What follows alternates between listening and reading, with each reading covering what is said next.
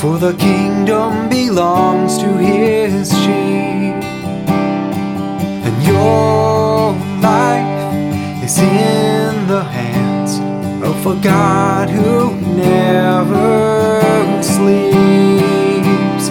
Fear not, little lamb, for the kingdom belongs to his sheep, and your life is in the hands of a God who never sleeps.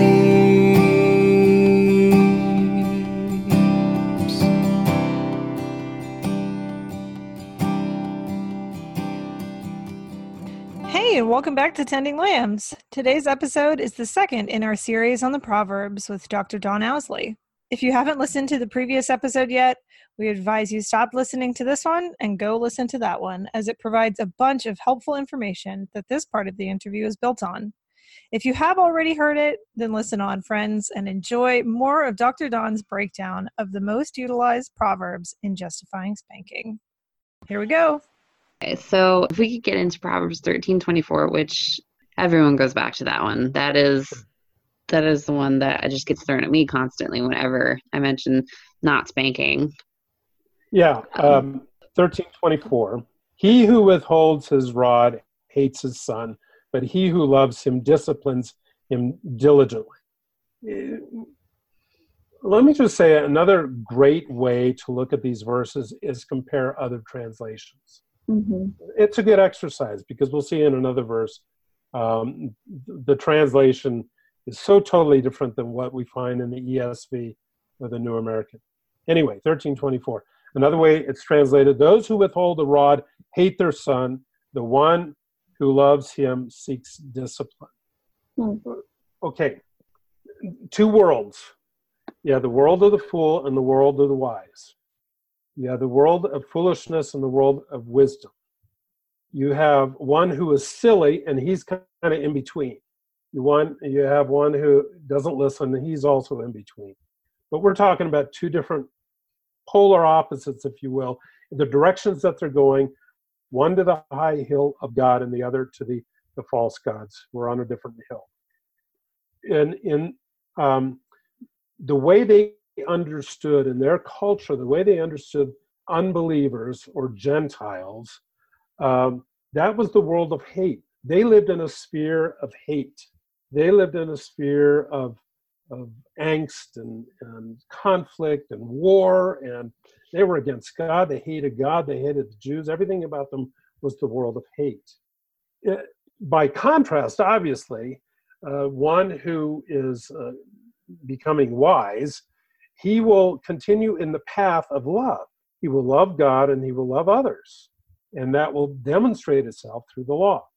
So he who withholds his rod hates his son basically is a way of saying the one who withholds the rod is allowing his son, the older son, the Na'ar, to go into the realm or the world of hate. And therefore, one who withholds the rod, the discipline, from someone who is leaning in the direction, characteristically leaning in the direction of a fool, and a fool is one who hates God, then yeah, the parent is showing hate. But the one who loves the child disciplines, instructs, disciples, and even uses punitive measures when necessary. So that's not the problem. The problem is what is the rod, and what is this discipline? That's the question. And oftentimes, they say, well, if you're not spanking, you hate your kid. Well, again, the word for son is the father of a son is Ben. It doesn't tell us the age. Some will say, well, yeah, son, the word Ben could be a child.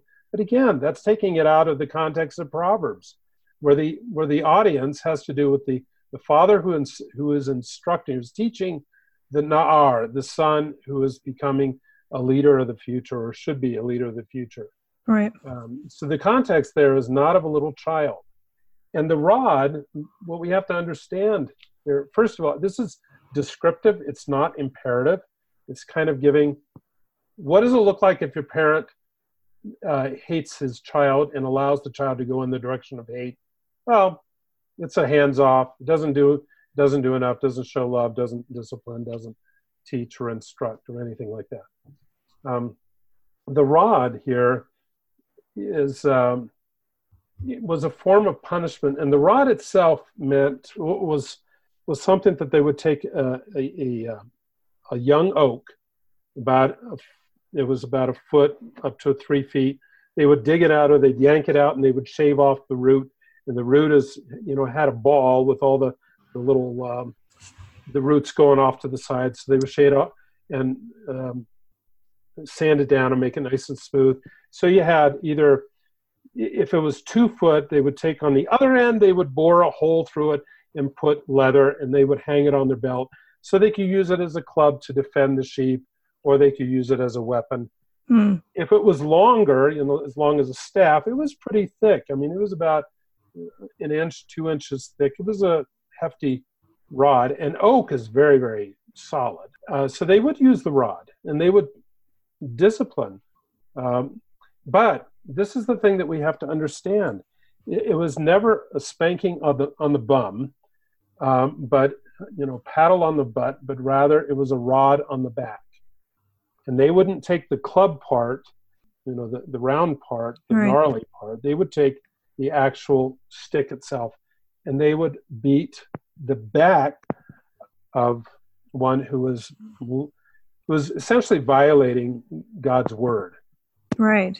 Yeah, I was thinking, so even though it says Ben, like it's talking about just a generic son who you would use the rod on, the assumption in all of these is that it's going to be a morally culpable son.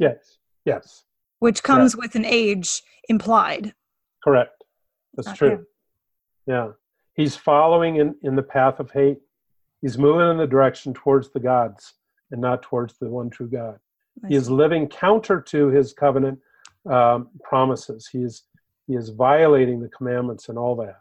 Yeah. So he hasn't done it all, and it hasn't been to the point of criminality, though it could have been. But he's a delinquent in terms of God's moral, civil, and religious laws. And a little child doesn't have the capability. Right. No. Certainly so, not. I mean, it's an excellent picture. But again, what it's saying is, you can still fulfill the principle of this by discipling your child and bringing, consequences, if you want to use that word, appropriate consequences, training them in the way of the Lord, in the way, that they ought to be trained, and still fulfill this passage. But go ahead.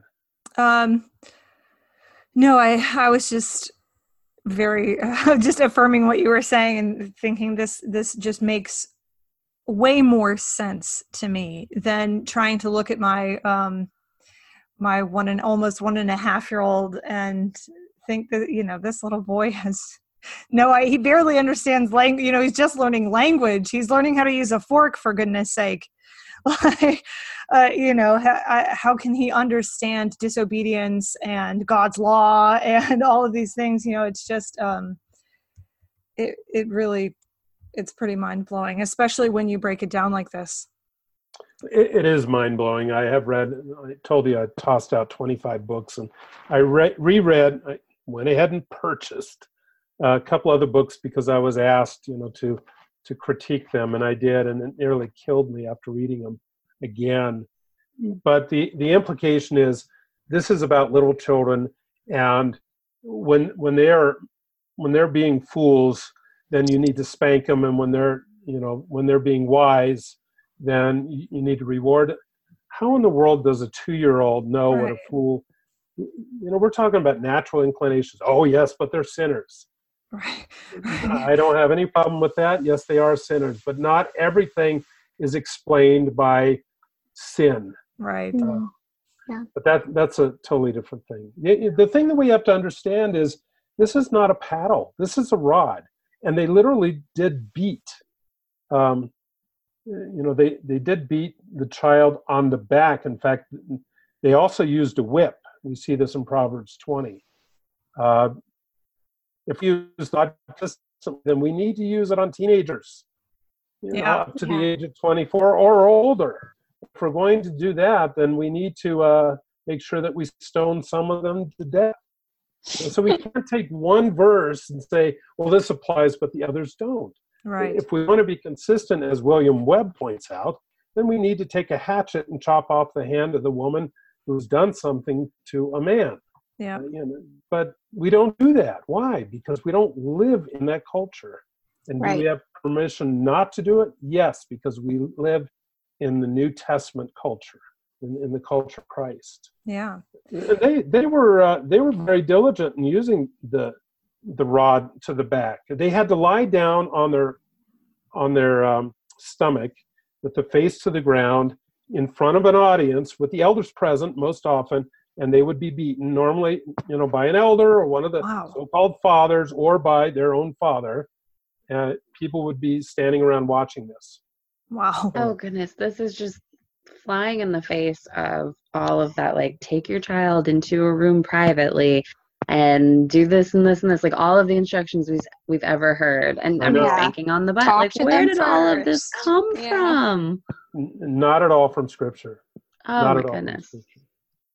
I think that's actually really interesting, because every parenting book I've read, and I've read quite a few because it's a topic of interest in my house, having a child now, they all give a prescription for spanking, every single one of them. Right. And it's all generally the same. Some include pulling pants down, some don't, but there's really not much variation beyond that. No. It sounds biblical, but if you get down to it, again, we're comparing two different cultures, 3,000 years apart.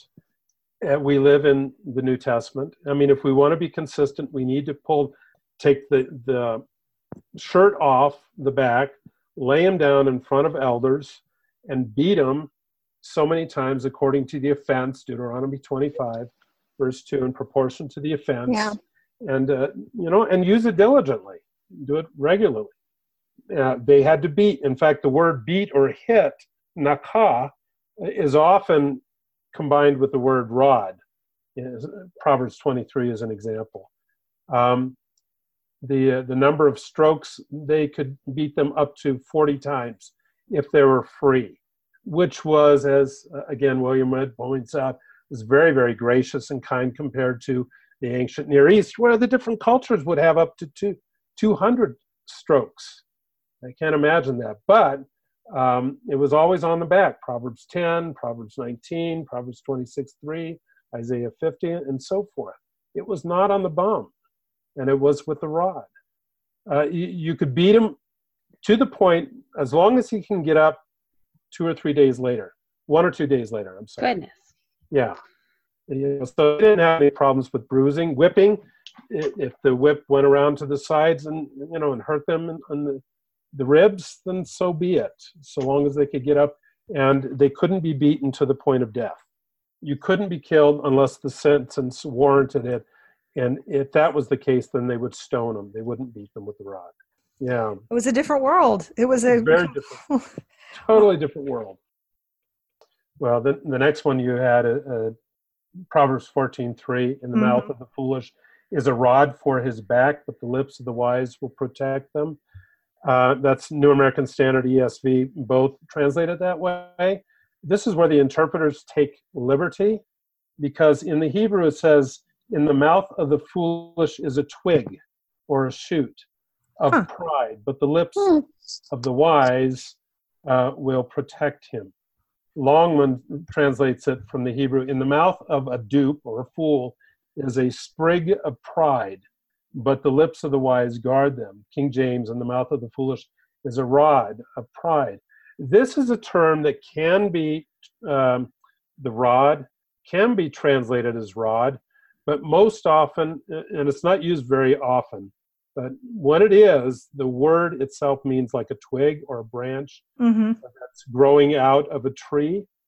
So this is not the same thing as the rod that was used for punishment or protection or for shepherds. And the picture there is, in the mouth of one who is foolish is a twig that is growing out of his mouth, and pride. What do you have growing out? So again, it's descriptive. Yeah, I think it's kind of a play on words, so to speak. I think you've got. You also have the reference to in the mouth of the foolish, and that's right. Like childish is not foolish. Well, childishness in an adult can be foolish, but for a child who's developing, that's different than a fool, biblically speaking. Right. NIV says a fool's mouth lashes out with pride, but the lips of the wise protect them. And I think that really is more consistent with the Hebrew. If you're going to read it, read it woodenly, then read it that way. Yeah. Woodenly. No pun intended there. Well, ultimately the fool's talk brings death. Yeah. Right. Especially since we're talking about the covenant relationship he has with God. Yeah. The words of the wise will protect him.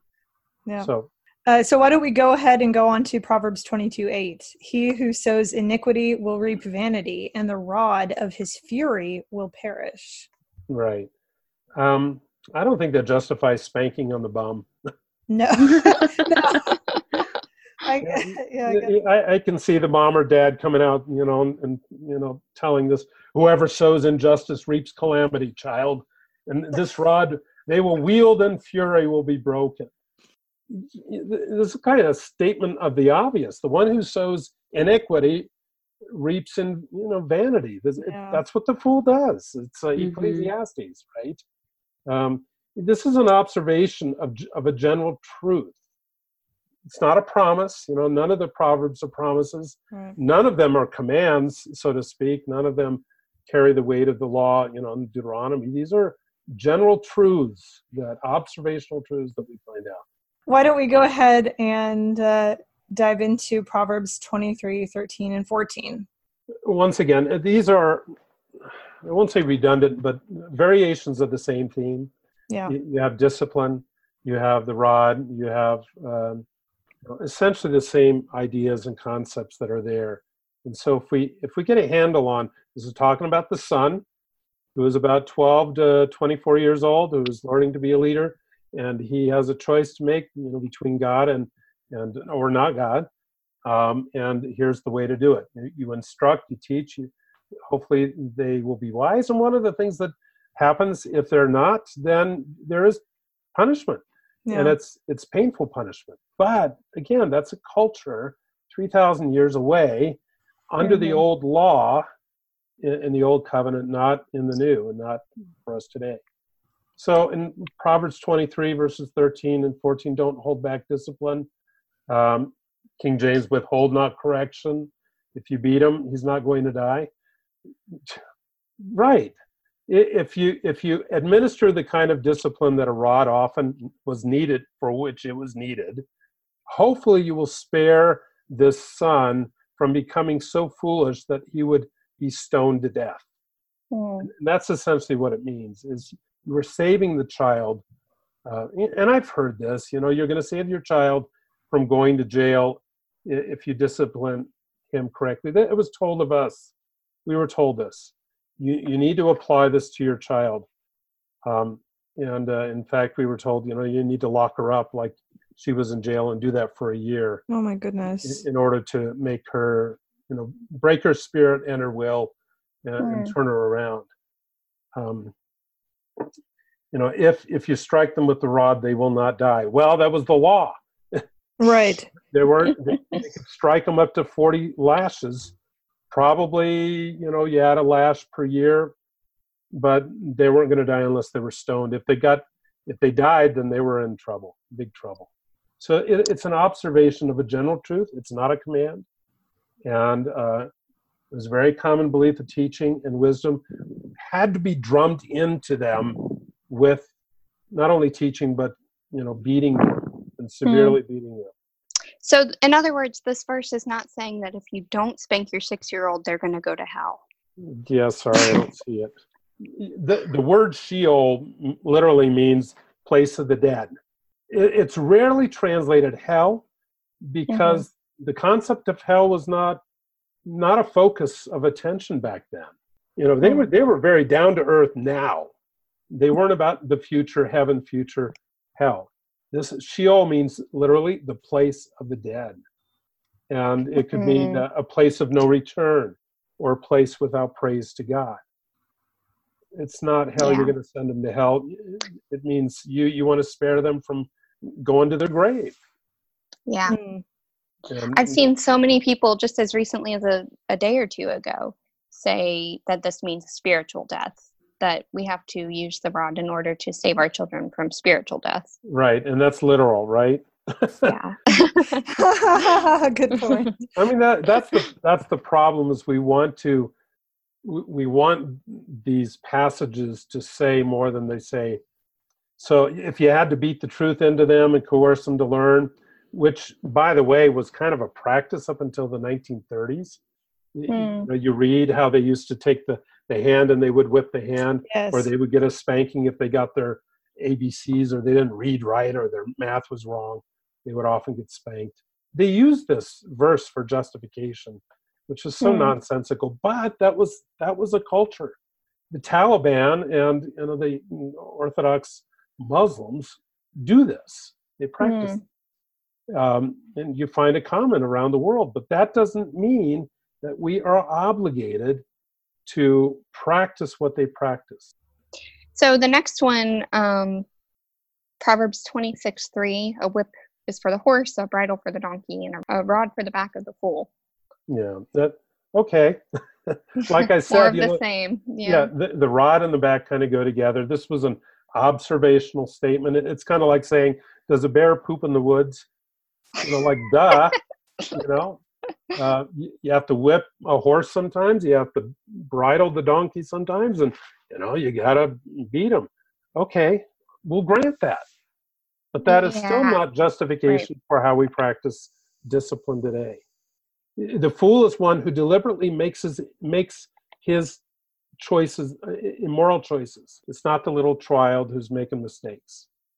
I don't see, chasing that rabbit down any further than we need to. But, so kind of more of the same, that the two belong together, the fool and the rod. Yes. All right, so the next one is Proverbs 29:15. The rod gives reproof and wisdom, but a child who gets his own way brings shame to his mother. Right, and again, the child is one of those terms that could. We have a 33-year-old daughter, and she's my child. Right. So the context tells us: is this a little one, or is this somebody who's progeny? Someone who, is a son or daughter. So this verse is found in the context of all of Proverbs, where it's Ben, the son, or Na'ar, the older son, not the little child. Now, some scholars will say, yes, this could be translated as young children. I'll say, sure it can, but I think it's inconsistent, quite frankly. Yeah. And what we've seen so far, the rod and reproof give wisdom, which was very common in the ancient Near East, not only in Israel. In fact, the Egyptian symbol for discipline or for instruction was a master or a father beating another. And so there was a corollary between instruction and beating. Yeah. You taught and you beat and you beat and you taught. So, a child who gets his own way brings shame to the mom. True. One who becomes a fool dishonors in a horrendous way the mother. Yeah. And that's one thing in their society. Honor was extremely important.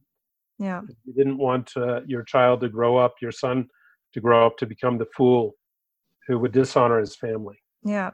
And so in this verse where it says a child who gets his own way, does that is that kind of makes me think of, folly is stored up in the heart of a child, kind of right. That kind of idea. Right. A child who is walking on the path of his own way.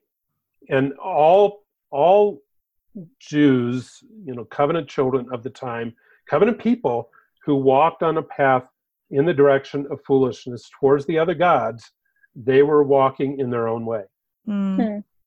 You know, this isn't, you know, the little child doesn't want the banana, the child wants an apple. Well, no, I said you're going to have a banana, and you give in to the child. Well, now you violated Proverbs 29 because the child got his own way. Right. It's a shame, and now, you know, we got to deal with this because mom is shamed. Right. That was actually what I was going to point out or ask was, so to clarify, this is about the child who gets his own way as opposed to the way of God, not just what the kid wants or what the person wants. Or what the parent wants, Yes. Right. Also with, I mean, the word folly, now that you bring up that verse, Katie, the word folly is synonymous with foolishness. Yes. So folly being stored up in the heart of the child. Could you elaborate on that verse a little bit? Like, as it kind of relates to what we're talking about with foolishness and how there's a difference between childishness and foolishness. Like, is that relevant or? Well, you know, folly had to do with morality. Right. Folly had to do with breaking the commandments. Folly had to do with violating the moral standards. It had to do with the religious standards. It had to do with the civil standards. And it was, you know, folly was part of it was a characteristic of that individual, the heart. And granted, the way they understood it is that foolishness can be encouraged within the heart, or it could be expressed, you know, taught and beaten out of them.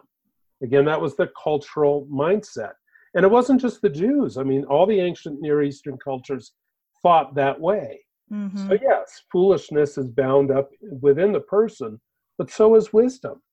And we see the corollary of one who is wise is one who has the characteristics and the characteristic qualities of a wise individual who loves the Lord as God and who loves others as he loves himself.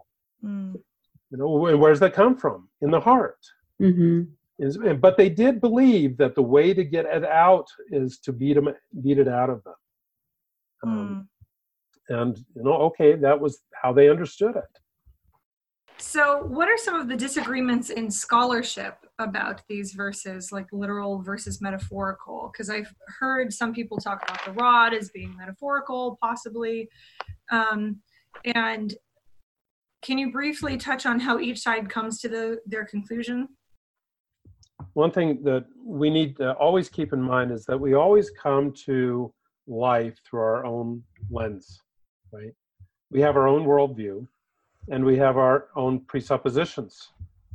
And those of us who grew up spanked and believing in spanking will look at the scriptures and justify our perspective based upon our background and our presupposition.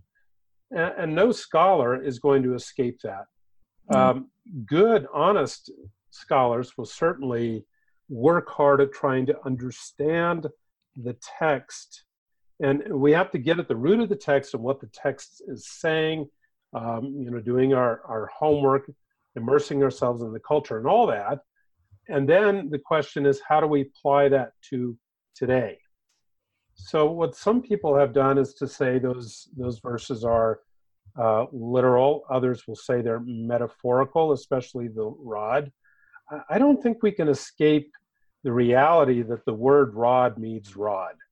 It's not a paddle. It's not a, you know, a little tool or anything. It means what it says. It says what it means. And so we have to take it at that. And yes, there are a couple of occasions where the word rod metaphorically means authority. But in the context of Proverbs and the verses that we saw, it always means rod. So we have to accept that. But then the other question comes down to, well, we have to take it literally. And I would submit, as several other authors, good authors have done, is that people who hold on to spanking, just as I did for 20-something years, trying to justify it from Scripture, we did not take it literally. Because again, if we're going to take it literally, we need to use the rod on the back, and it needs to be, you know, within the inch of their life, so to speak. We need to use the whip. And for certain women, we need to, for what they've done, the wives of certain men, because of their actions, they need to pay by losing their hand. You have to use the hatchet, chop off their hand. So we're not taking it literally either.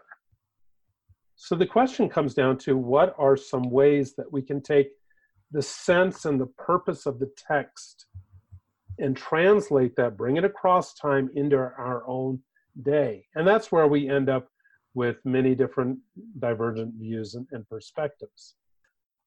I believe that what has happened is many of the scholars have looked at this and translated in a fair and decent way, without regard to our current day. Well, my understanding of from reading thy rod and thy staff of the Jewish interpretations of these verses are that it does mean corporal punishment. It does mean physical punishment. They still use corporal punishment, but again, it's for older children, right? And they are still operating under the law, right? So they do take these to mean corporal punishment. So it's not that we can't escape that. I think that is what it means, but it is for older children. I would agree with that. That's true. And again, that's we see a lot of different applications of the old law to this day, but we as believers only need to look at Galatians and Acts chapter 15. The matter of the law and its application was resolved at that conference in Acts 15. And Paul addresses it very, very significantly and very severely. So I would say that the methods of the old that were under the law, we are not under obligation. In fact, in Romans and several other passages, Gentiles are not obligated to fulfill the law the way the Jews did. Yeah. But even as a Jew who has become a Christian, then we follow the just a whole different paradigm. Right. What I call the X paradigm, the paradigm of the cross, the paradigm of Christ. Right. But we can, people have their different perspectives. I don't eat shrimp because I'm allergic to it, but I eat pork. Right. If you want to be consistent, we ought not do that.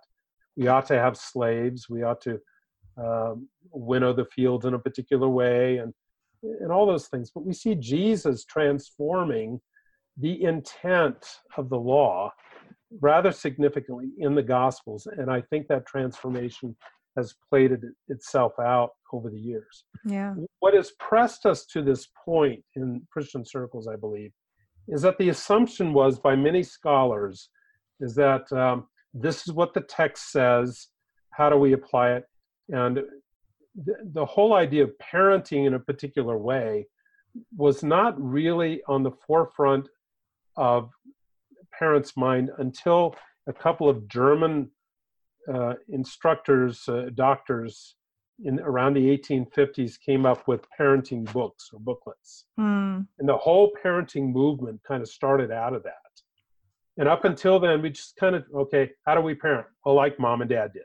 Right. And, how'd they do it? Well, they used a stick or a twig or whatever. And there was no idea that maybe there's another way. Right. And maybe there's a right way. Yeah. So we are now in a position where scholars are being pressed to think about what does Scripture say? If all this research over the past 50 some odd years is showing the hazards and the dangers of beating children, and we have come to a different understanding of abuse and all that, then how does that fit Scripture? And I think that's where we're seeing the gentle parent movement is a response to that. Yeah. What we are now recognizing is the Bible doesn't tell us that we have to beat the kid on the back any longer. But unfortunately, I think a lot of people in answer to that question will say, well, that's worldly wisdom, that's psychology. Right. and that is, of the world. And and the Bible says that we should do this. And so just like in the creation debate, and not to get into that, but there's all sorts of things where people say, well, the science says this, but God's word says this. And they pit the two together or against one another and choose and they feel like they have to choose one or the other, that it's God's word or that it's the world, the world's wisdom. Unless science fits their presupposition, because then this is evidence that the Bible is true, but so many inconsistencies. What amazed me in the transition from my old understanding to what we're calling grace parenting, gospel parenting, whatever word we want to give it, is the fact that as I was reading these studies and these different books by these non-Christians, how dare what I was finding is that their approach to parenting was lean towards mercy and grace, lean towards communication and instruction, lean towards teaching children how to develop and build skills in a variety of ways, and not towards one, you tell them, you give the command, and you spank, which seems the default understanding of child training, supposedly from the Bible. Right. And I find many of what they have discovered through the brain studies and all this really fits so beautifully with so many other passages of Scripture in the Old and in the New. So I don't have any problem with that. Yes, I understand. I was told the same thing with our younger daughter, that they didn't believe in psychology. You just need to spank her and spank her and spank her until she gets it right. And I, thankfully we left and had the freedom to be able to explore what was going on. So it's, they do differ. And I would say most people don't want to change, especially those who've already had kids and their kids have grown up, and they're okay. They don't want to change their mindset. I will say, if it were not for our second daughter, we would have patted ourselves on the back and thought we were perfect parents. Yeah. Because our, first daughter was so compliant and wonderful and sweet and gentle and, and everything. She was the ideal child. Mm-hmm. And, but our second daughter changed all that for us. It's funny. I think Cornay and I, my husband and I, were just talking about this in the car today, about how if we were spanking Calvin, that's my son's name, if we were spanking Calvin at every point that a lot of these Christian books advise, like disobedience, we would only be spanking. Because he is quite the independent little fellow. Right. Oh my gosh, we've got 3.5 independent little fellows. So we were watching all of these children, and I mean, some children are just naturally more compliant, or they respond differently to punishment and think, well, I'm going to fly out to the radar then, or I'm going to please this person so I don't get punished. We don't have those in this house. No. Yeah. Our little guy is, in fact, Lois and I were just talking about this the other day with our little guy, who's 2 and 2 and 3 months. And, he's a busy little guy. And if we had the same mindset that we did 30 something years ago, we'd be spanking him all the time. Yeah. But with our second child, we learned, why are we not erring on the side of grace and mercy? Why is our default to always pull out the paddle? Yeah. When we haven't even instructed her or told her or what, even when she was defiant, we err on the side of grace. Right. And that's what really struck us more than anything. So to wrap up this interview, I think this is a good question to wrap up on. Does the pro-spanking crowd have scholars on these verses? How do the people who interpret these verses as condoning spanking arrive at their conclusions? And is there any validity to these claims? Well, that's the big debate, really. I mean, that really is the core debate. And I have a very difficult time, as I mentioned. For example, Dr. Watke, who is also an excellent Hebrew scholar, and Tremper Longman, I've read their commentaries, and they point out that this is the rod, there was the beating, and so forth. And they say, in principle, then, from this, we can say that we can spank our children. Mm-hmm. Okay. I don't see it. Yeah. I don't see it. I think that we are still within, and William Webb, I keep going back to him, makes a good point, as does Martin, makes a good point, that we have the liberty to be able to apply the principles found in the Old Testament to our time today. And our concern is to train and inculcate the things of the Lord as well as of life in our children in a way that we believe is best. Yeah. And I hold that the way that I believe is best is to follow the model of Jesus in the Gospels, and to follow you take verses like the one another verses in the New Testament. How do we relate with others?